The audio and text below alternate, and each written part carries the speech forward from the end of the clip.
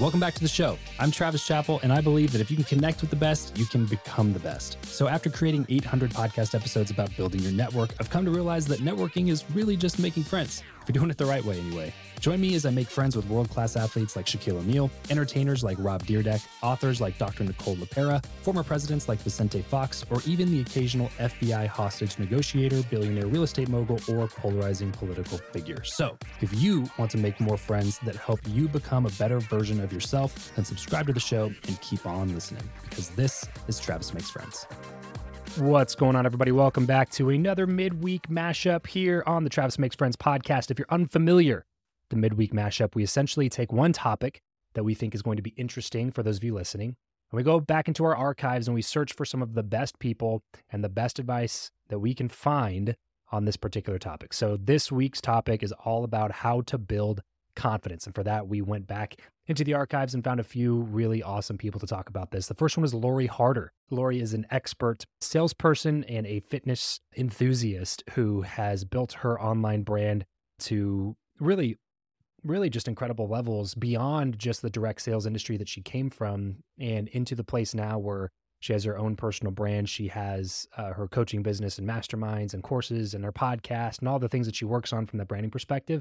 But she also now has a beverage company called Drink Light Pink. And Lori definitely knows a thing or two about how to build confidence. And she's really built everything that she's had from the ground up. And she's always been a really positive light in the industry that I'm involved in. And I've always appreciated her and her advice over the years. So she is the first person we're bringing on to talk about this. Next, we have Ed Mylett.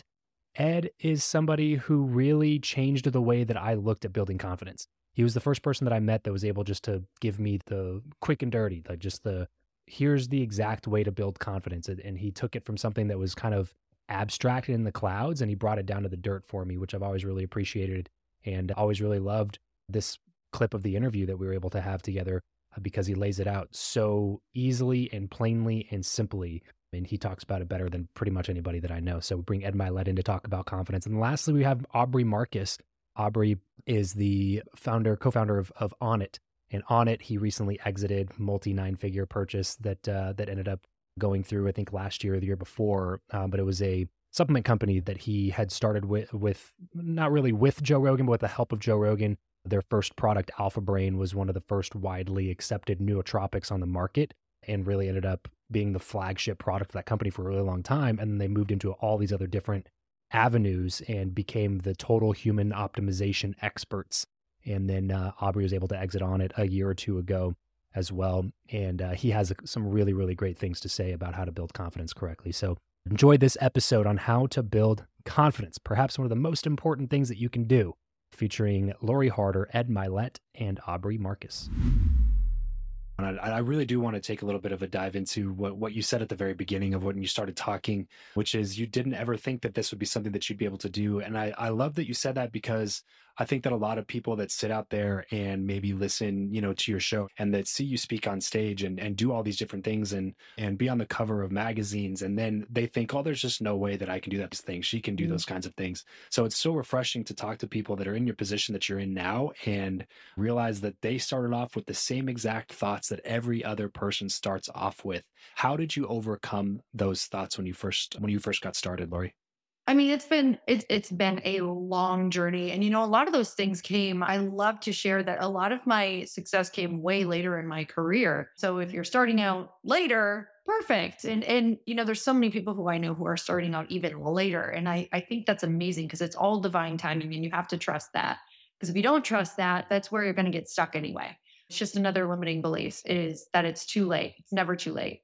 But for me, this has been years in the making. And I really think that there was just a pain point of staying the same that started to hurt so much more than finally starting to confront some of my fears. And my main fear that I had to first overcome, there was a lot of beliefs I had to overcome of being worthy and self-worth and things like that. But for me, fear was a big one that held me back. Fear of judgment, fear of just not being able to do it, fear of having panic attacks. So for me, I had to first really work through my anxiety and panic attacks. So that was a really, really big, because that kept me from getting on a stage. It kept me from speaking in front of people. It even kept me from going out socially sometimes, because any center of attention for me would cause like honestly would cause a panic attack. So for me, that was huge. And I really did not start to overcome that until I started confronting my fears, started doing fitness competitions, started saying yes to the things that I wanted with my fear, and just knowing that I just got to a point of knowing that no matter what happened, even if it meant passing out on a stage, it was still better for me to go and try it than to live with this like disappointment of betraying myself, of knowing who I was and not showing up as who I was put on this planet to be. So I was willing to now face the pain of like maybe massive humiliation over the pain of this horrible, like knowing that you're meant for more and settling and not doing it. So ultimately the fear of, I don't know, maybe regret. I don't know if that's the right way of saying that, but the fear of regret is kind of what took over the fear of failure. Is that, does that make sense? I don't know if that makes sense. Yes, it totally does. You know, I've always had this like innate gift that I think that we can all tap into. Actually, I think we all have it. Maybe you'll call it a gift, maybe you won't, but I really think it's valuable for your life is being able to really fast forward to the end of my life or to 10 years down the road and use that as a tool to see where you're at if you do not make changes.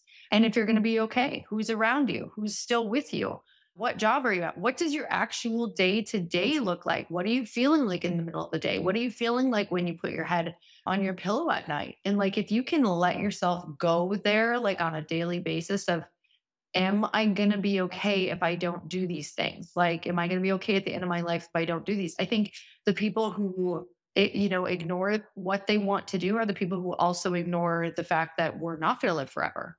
And that it is only, we don't just stay the same. You're either always getting better or you're going backwards. So if you're not taking action right now to move towards the person you know you are moving backwards, and your 10-year plan is going to be worse than where you're at now. Oh man, gaining clarity is such an important task. And I feel that so many people just neglect doing it. I don't know if it's just from a standpoint of they don't know that they should be doing it, or it's just they don't want to take the time. But man, that's something I've really been trying to put into practice in my own life, Lori. And I'm glad that you brought that up, because gaining clarity has brought so much. Gaining clarity on my long term has allowed me to gain clarity on my short term. What do I need to do today in order to make sure that in 5 years from now, I'm where I want to be? I'm where I see myself. And if you're not doing that on a weekly, monthly, yearly, whatever kind of a basis, then the way I liken it, the picture that I like to paint, Lori, is you're just kind of like a boat that's just kind of floating in the ocean, and you're hoping that you're going to end up at your destination.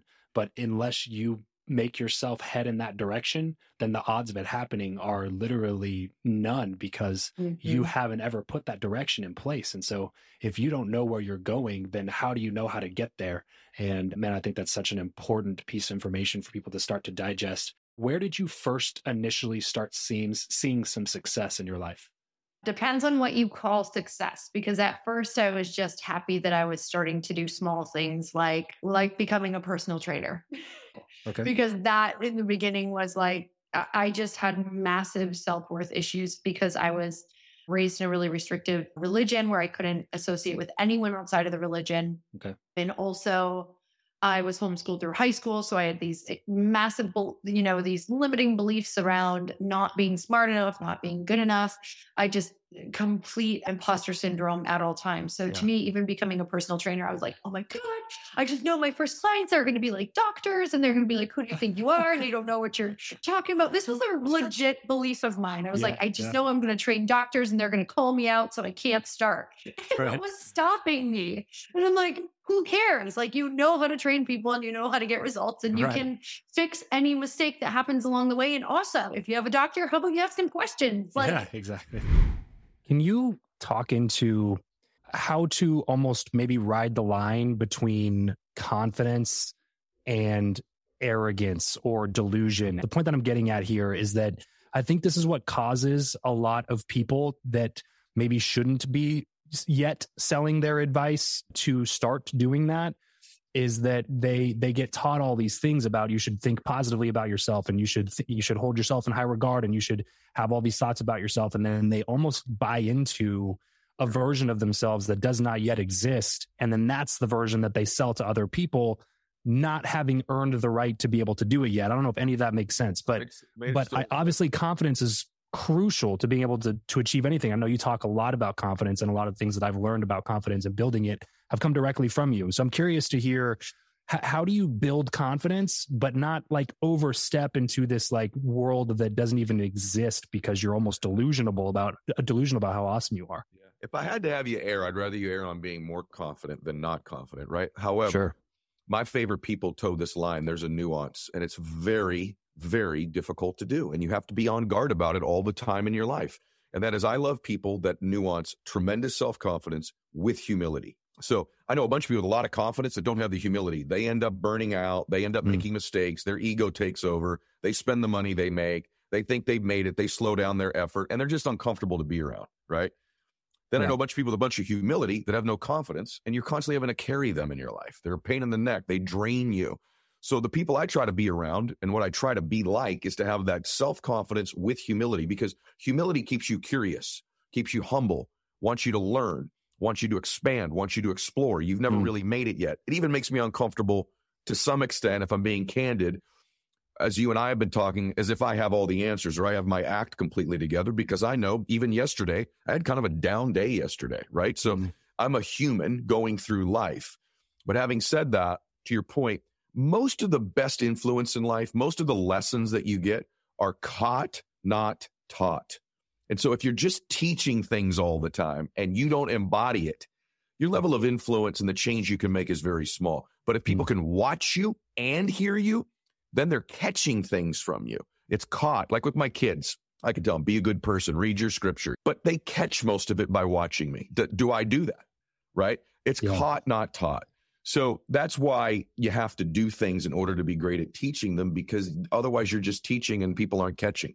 I'm really curious about like kind of some of the things that you've taken away as a parent. You already just kind of alluded to one, but I would like to start that with a story that I heard you tell on somebody else's show. It was about your daughter was at school or something when she was younger, and somebody said like, you're rich, or your parents are rich or something. And she came and asked you the question. So I want you to tell that story and then tell us the answer that you gave to her and why that's something that's important to you. So, and again, I'm done promoting the book, but I must tell you, I have a lot of parenting stuff in the book. And great. Help you be a better mother, a better father. So there's sports analogies and all this other stuff too, but there's a lot of parenting in there. So my daughter comes home from school, or she gets in the car, I'm picking her up for school. And I'm always worried, like when you do raise your kids, like I can tell when I meet somebody who was raised with money most of the time, especially men. Not all the time, but most of the time. People always ask me, well, how do you know? And there's just a softness. There's a lack of an edge there because they didn't have to scrape and claw and battle for things. And I used to worry that my son or my daughter would possess that and that they'd lose that thing in life you got to have, which is this mental toughness, fortitude, resiliency, relentlessness. So my daughter comes back gets out of class, and she gets in the car and she looks up at me, precious Bella, and she goes, "Daddy, are we rich?" I said, "What?" She goes, "Everyone at school told me we're rich." And I said, "Well, I don't know. How much money you got?" She goes, "I got like $20. I think she said, "I got $14. And I go, "Well, I know for sure you're not rich. That's not rich." I said, "I don't know whether daddy is or not, but I definitely know you're not rich, honey." Yeah. And right. I made that point because I wanted to earn things. And you flash forward, I have a story in the book where I actually talk about my daughter wanted a car. I could buy her any car she wants. She had to buy her own car. So she had to go get a job. She goes to get a job. And one of the principles in the book is one more try. My kids have been raised watching me make one more try, one more rep, one more phone call, one more text, tell her I love her one more time. It's all stuff in the book. So she goes to get this job. I write about it in the book. She goes down to, it's a pizzeria, and it's a well-known one. And they're about to hire her, and they go, "You are 18, right?" And she says, No, I'm 17. And she loses the job. So she calls me, "Daddy, can you come pick me up? They won't hire me because of alcohol there." And I said, "Okay." And then about 10 minutes later, she goes, "Hang on, don't pick me up yet." What she did is she remembered one more try. She walked across the street to a bakery and went in and said, "Hi, I'm looking for a job." And she ended up getting hired across the street at the bakery. It was one of the most proud moments of my life because she embodied one more try. Long story short, she ended up buying her own, it's a beat up, used 6-year-old Jeep, her own car with that money. And all of that, Travis, goes all the way back to that question she asked me in my car back in 4th grade. Are we rich? No, you're not rich. And then going from there, those are the type of things I try to do with my kids. Yeah. And how crucial to draw on that principle that you mentioned just a second ago as well. You didn't just tell your kids that you should always take one more try, or you should always try one more rep, or push one more time, or ask once more. Like, you didn't just tell them that. Yep. They experienced that. They saw you from the position of when they were first born, which is nowhere near as much wealth as you've built now. Yeah. And then saw this principle flesh itself out over time, and saw what that did to the results that you were able to achieve. And I think that's one thing that, like, I really try to do as a parent. Obviously, I'm very brand new at being a parent, but that's the one thing I really, really like think is paramount, especially when it comes to my relationship with my kids, is that I just never want to be the do as I say, not as I do guy. That's detrimental. First off, I knew when I met you, I know guys that are going to be great dads. You are, because there's a gentleness and a kindness to you, particularly with your daughter, that will be beautiful. But one of the things that everyone should be cognizant of, and by the way, I make a lot of mistakes as a dad. I could give you a list of times I'm like, why did I do that? But having said, that's part of being a parent. But I didn't want to rob my kids from the things my parents gave me. My parents gave me a bunch of stuff they shouldn't have. But one of the things they did give me was I had to scrape and claw and fight and work hard and battle and overcome pain. And so when my kids would have issues at school with grades or teachers, I didn't intervene. I made them work it out. I made them go. I let them have some rejection. I'm just a big believer in giving them the life experience, because when you get back out into the world's tough. There's lots of forms of child abuse, different levels. And you know that my dad was an alcoholic, and I worked in an orphanage where my kids were truly abused, molested by family. So there are degrees of this, and no one's more familiar with that than I am. But all the way down to not loving or hugging your children is it's a form of abuse. And there's another one that most parents are unaware of, and that is parents who don't chase their own dreams. You are robbing your children from seeing what that looks like. You're robbing your children from seeing you aspire and stretch and grow. It's the most insidious form of child neglect, is a parent who does not chase their own dreams, who plays life small, who installs software programming in their children of small thinking and small life and small expansion, small risk, small growth. That's a form of neglect of your children if you're not doing that. So hopefully maybe for the first time as a parent, you now feel obligated, which is okay, to chase your dream, to grow, to expand. Because if you don't, you're neglecting your children, because they're watching that software and they're catching it. And their self-esteem is affected by your lack of happiness. This episode of the show is brought to you by Indeed. We are driven by the search for better. But when it comes to hiring, the best way to search for a candidate is not to search at all. It's to match, and match with Indeed. If you need to hire, you need this platform, guys. I'm telling you, Indeed is your matching and hiring platform with over 350 million global monthly visitors, according to Indeed data, and a matching engine that helps you find quality candidates fast. Ditch the busy work and use Indeed for scheduling, screening, and messaging candidates so you can connect with those people even faster. And it doesn't just help you hire faster. In fact, 93% of employers agree that Indeed delivers the highest quality matches compared to other job sites, according to a recent Indeed survey. And look, guys, one of the things that I wish I would have used Indeed for is this matching service. You can search and search and search and search and search all day long, but to actually be presented with quality candidates, like hiring a recruiter for you that's presenting people that has actually done the work to vet them and bring quality people in front of you. That work by itself is the fact that it's done by a software instead of like a team of high quality recruiters is pretty insane. So they leverage over 140 million qualifications and preferences every single day, which is why Indeed's matching engine is the best one that you can use. It's constantly learning from your own preferences. So the more you use it, the better it gets at doing the job for you. Join more than 3.5 million businesses worldwide that use Indeed to hire talent fast. And listeners of this show will get a $75 sponsored job credit to get your jobs more visibility over at Indeed.com/Travis. Just go to Indeed.com/Travis right now and support this show by saying you heard about Indeed here on the podcast. Indeed.com/Travis. Terms and conditions apply. If you need to hire, you need Indeed. Happiness and your lack of success more than any other thing in their life. You can't let your will to win be for sale in that regard. That's right. As a parent, because then your kid is going to look at that example that you set. And it doesn't matter what you say anymore at that point. That's the part that gets me, is like a lot of parents are doing their best in terms of trying to instill the beliefs and saying like, you can do it, you can do anything, and you can accomplish whatever you put your mind to. And it's like, as soon as I had my son, it just made me realize like, I never wanted to get to the point where I was telling my son that, and he would look me dead in the eye and go, well, why didn't you? You got it. And it was like, ooh. And he gets to an age, Travis, we all did, where we figure out who our parents actually are, right? When we're little, they're our world. But there becomes an age where you go, that's my dad, that's my mom. And you figure out who they are in the world. I never wanted my kids to figure out their dad was average. Their dad was a fraud. Their dad was a talker. Their dad was just another dude. Because if you think your dad's another dude or your mom's just another person, you come from that. And so, of course, it affects your self-esteem. Of course, it affects your belief. It's why so many people generationally struggle, because I talk about this often. The whole point of the book, the second chapter in the book is about the Matrix, about Neo. If you've seen the movie The Matrix, and I talk about your reticular activating system and slowing down time and how you can program your mind. I actually get very detailed of how the RAS works in your neocortex. Having said all that, why do I pick Neo in The Matrix? Because if you watch The Matrix, they believe Neo is the one. And you've heard me say this before, but in every family, there's a Neo. In every family, eventually, the one shows up. The one who changes that family. You see a happy, rich, successful family, at some point all the way back, they weren't at one point. And then the one shows up, and they change the way that family thinks, acts, lives, grows, expands, contributes forever.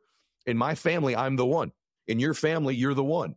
And the free people that are listening to this, you got to become the one in your family that changes it forever. And that's what I write about in the book, is how to become the one. And I actually discuss what that the one looks like with the example of Neo. Explain to me your belief about balance. You got so many things going on. You got the family, especially when you were in like knee deep in the weeds of building the business, and the kids were young and there's so much stuff going on. What do you believe about balance? Fallacy. It's one of the things I don't like that I did in this book. Is I reread it the other day, and it's like, I almost think you would think I think you can have balance if you read my book. And I don't like that, because I don't think you can always be in balance. I think it's something to strive for, but not realistic. Remember this: extremity expands capacity. This is something most people don't understand. The more you do something to the extreme, it expands your capacity to do it again or bigger, ironically. So for me, the idea that this notion that, well, if I'm crushing it at work, I'm going to be not as good of a dad. Or if I'm really a great dad, I'm not going to be fit. The truth is that for me, when I'm crushing it at work, I come home, I'm a better dad. I'm more engaged. I'm more energized. I think this notion that we get tired because of hard work is actually not true. I actually think we're like batteries and we need to be charged all the time. Most people are tired from lack of ambition, lack of work, lack of engagement, lack of chasing something, more than they are by chasing something. When I'm super fit and jacked at the gym, I'm a better business person. I'm a business athlete instead of an average everyday business person. So this notion that if I give a lot to one thing, another one gets less, that's just a flawed premise. It's a flawed belief system. There's no proof that that's true. And I can tell you that it's not true. The more fit I am, I've been better in business. The better I've done in business, the better father I've been. The better father I've been, I'm actually more focused in business. The key is be where your feet are. If I'm at work, I got to be at work. And when I leave there and I go into my home, I need to be in my home. When I'm at the gym, I don't reply to texts and emails, right? I'm in that world. I'm going to dispense some justice for an hour, right? I'm going to get after it. Then when I leave there, I'll be where my feet are planted then. So this notion of balance is not true. And this notion that because you do a lot of one thing, the other thing suffers is also not true. But because you believe it, it does. Stop believing that. So I want to ask you this question, because I think I'm a big believer in self-awareness and leaning into things that you're really good at, and then pressing harder on those things rather than like trying to perfect something that maybe you don't have any sort of natural ability to do. So one of your superpowers that I've observed over the years is you have this just innate ability. And that's why I said you're a prodigious people builder at the beginning of this, because you have this innate ability to make people feel like important or significant, or at least make them feel good about themselves. Is that something that you consciously worked on? Was that something that was always something that was inside of you that maybe you did a little bit better? How did that kind of come into fruition in your day-to-day life? You, like I told you the first time, you're really good at this, because you hit on maybe one of the 3 or 4 things I'm only good at, and that's it. Everything in your life happens for you and not to you. I started saying that. I think I was first, and then everyone says it now because I said it about 15 years ago, but I'll prove it to you. Napoleon Hill says in the book that anything, when you go through any temporary pain in your life, and all pain is temporary, that if you can go through pain, on the other side of that, if you can get through it, is you get introduced to your other self. You get introduced to a talent or a gift or another version of you that you didn't otherwise know you had. For me, that usually in my childhood meant my dad's drinking, who ended up, by the way, becoming sober. He's the reason that the power of one more exists, because he stayed sober one more day at a time and tried to get sober one more time and helped one more person. But when I was a little boy, Travis, my dad, I had 3 little sisters. When my dad would come home, I had to be able to read my dad. I had to be able to read him, be present with him. I'm talking like 5 years old. Which dad was coming through the front door? If it was drunk dad, I needed to get my sisters and probably have them go upstairs and have mom go take a shower. And I'd have to read this man when he would come through. I'd look up at my daddy. Was his tie on the right way? Was his hair disheveled? How did he walk? What was his pace like? What could I smell on him? And I would read my dad. That would be drunk dad. Or is it sober dad? He comes through. He looks great. He doesn't have it's not staggering or struggling or anything like that. There are little subtle things in his eyes I could see. We'd go in the backyard, play baseball. It'd be a great day. But I started to learn this skill of reading people and being present with them. That was the first thing. My dad's drinking gave me that gift. The second thing was, if it was the wrong dad, I had to make him feel good. Hey, daddy, how was work today? Thank you so much. I'm so proud of you. And I would learn to make my dad feel good so that if it was the drunk dad, I would still get a decent version of him for my sisters and my mom. And so this adversity is what gave me my 2 biggest skills. My ability to read people and communicate with people came from the worst thing in my life ever, which was my dad's drinking when I was a young man. And so for those of you listening to this, on the other side of this temporary, horrible thing you may go through or have been through is this other self. And eventually that gift or talent of that other self will be the thing you use to win happiness, win money, win influence, win contribution, win emotions, will be this other thing. So that was maybe one of the most important questions anyone's ever asked me. If you were going to choose one thing in 2019, let's say, to spend a lot of time on, building quality relationships or getting much better at your craft, which of those 2 would you spend more time on? The quality relationships come from having quality that you can offer as value, and then quality that you can exchange, the ability to give and see and receive in return. That is the basis of a relationship. It's an exchange. And that exchange could be through laughter, through smiles, through compassion, through understanding, through information. So the relationship, because when you actually have that and that's intrinsic, you don't have to work hard on the relationship. The relationships can flourish and reach a level of depth fast. I have friends who are very close friends and very important contacts. And we can go a long time without seeing each other. But within the first few minutes of seeing each other again or reigniting a call, we're already into the deep waters. We're already we see each other deeply. We know what each other stand for. We've been through deep conversations, and in some cases, challenging rituals or hard workouts, or through the difficult and the celebratory times of life. So it becomes easier to maintain and hold those relationships without having to invest a bunch of time. So really, again, it's if you're in the right state to be able to give and receive with that person, then it's not about making that a focus. That's just going to happen naturally. You're going to attract people who are ready to engage with that type of relationship that's going to be of mutual benefit and reciprocity. A lot of people, good people, just don't find themselves in opportunities often, meaning they're maybe not in the right vehicle, or they just don't get those things thrown in front of them, and they just struggle with figuring out how to put themselves in those types of opportunities. How have you found throughout your career you be able to put yourself in those opportunities? Well, I've done enough of my own work and research and learning and the knowing of myself that I present an interesting individual for someone to connect with. I have something to offer. And it doesn't matter if I'm sitting across the table here from Tim Kennedy and he's talking about the crazy, challenging things. And he's one of the top special forces, UFC, MMA, number 4 in the world, middleweight. one of the most incredible human beings in that expression that I've ever known, and put himself through as much physical hardship and as many stressful situations as any human being. But I can sit across from him and say, this is what happened in this, sweat lodge ritual. This is what happened in this ayahuasca ritual. This is what happened in this particular training circumstance or this challenge. And we can, even though we come from wildly disparate backgrounds, we can look at each other and acknowledge the learning and the understanding that we've gained from our own particular path, and look at each other and say, hey, brother, I see you.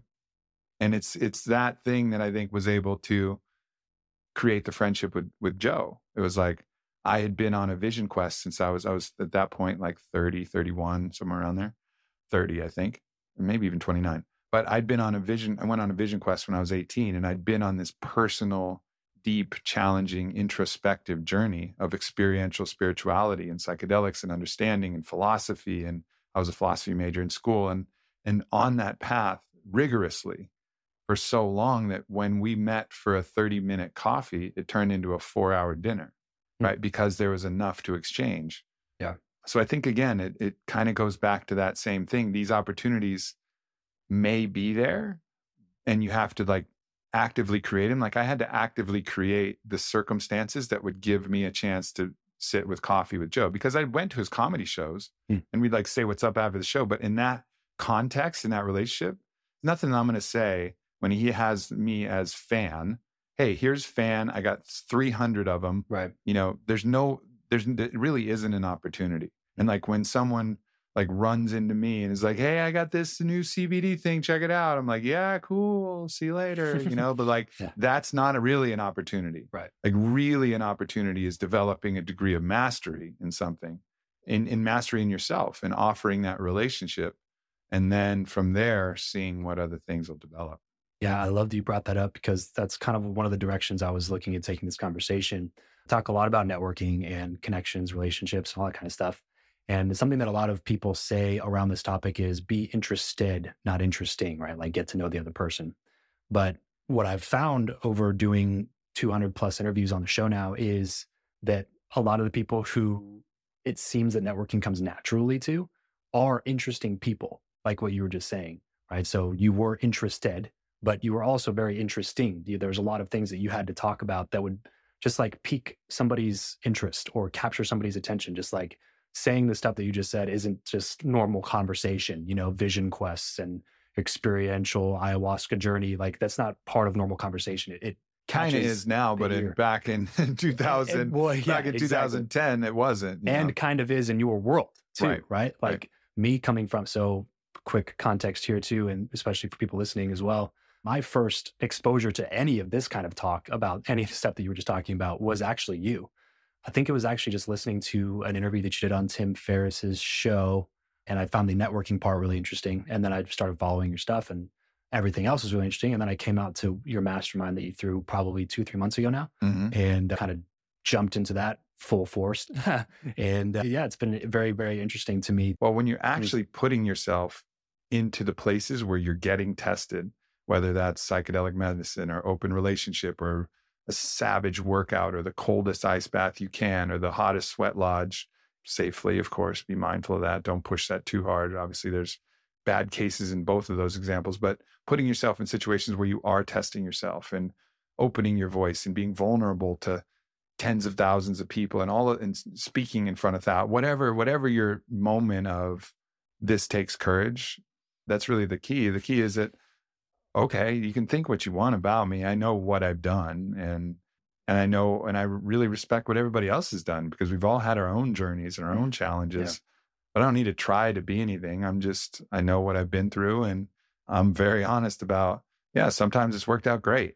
And sometimes it has not worked out great. Sometimes it's been just a giant nut kick fiesta where I'm like one of those Shaolin monks that's just getting kicked in the nuts over and over again, except I don't have that placid look on my face. I'm rolling around on the ground and kicking and screaming and praying to God, please help me. What is going on?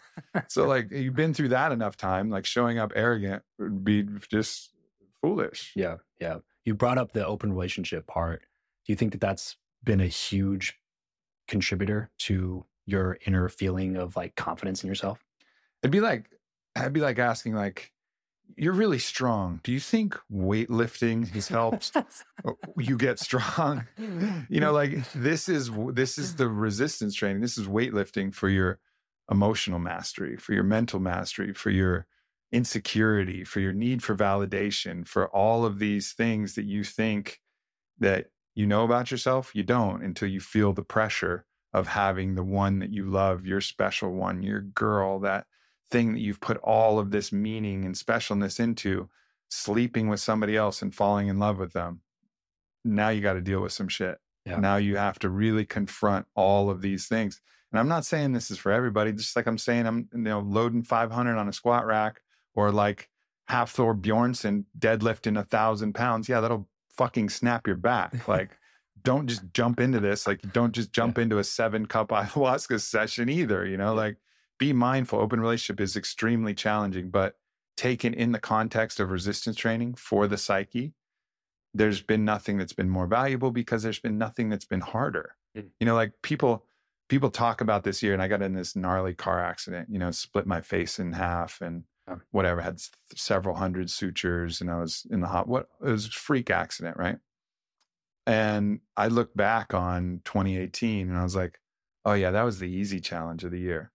Because the hard challenges came from the challenges of my heart, that came from the open relationship.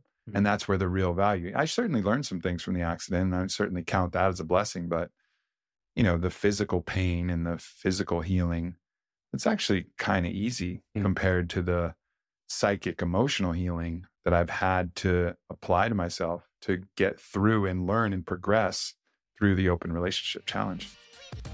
That's it for today's episode. Thanks for spending some time with me and my friends. If you want to be better friends with me, then head over to travischappell.com/team to subscribe to my free newsletter, Your Friend Travis, where I share what's on my mind about life, building a business, raising kids, being married, and anything else I would normally share with my close circle of friends. That's travischappell.com/team. And my biggest ask of you, since I'm sharing my friends with you, is to share this episode with a friend of yours that hasn't listened to the show yet, and leave us a quick 5-star rating in Apple Podcasts and in Spotify. It would mean the world to us, as it helps us make sure that this show continues to be more valuable to you. Thanks in advance, and I'll catch you on the next episode. Everybody in your crew identifies as either Big Mac Burger, McNuggets, or McCrispy Sandwich. But you're the Filet-O-Fish Sandwich all day. That crispy fish, that savory tartar sauce, that melty cheese, that pillowy bun. Yeah, you get it. Every time. And if you love the Filet-O-Fish, right now you can catch 2 of the classics you love for just $6. Limited time only. Price and participation may vary. Cannot be combined with any other offer. Single item at regular price. Ba-da-ba-ba-ba.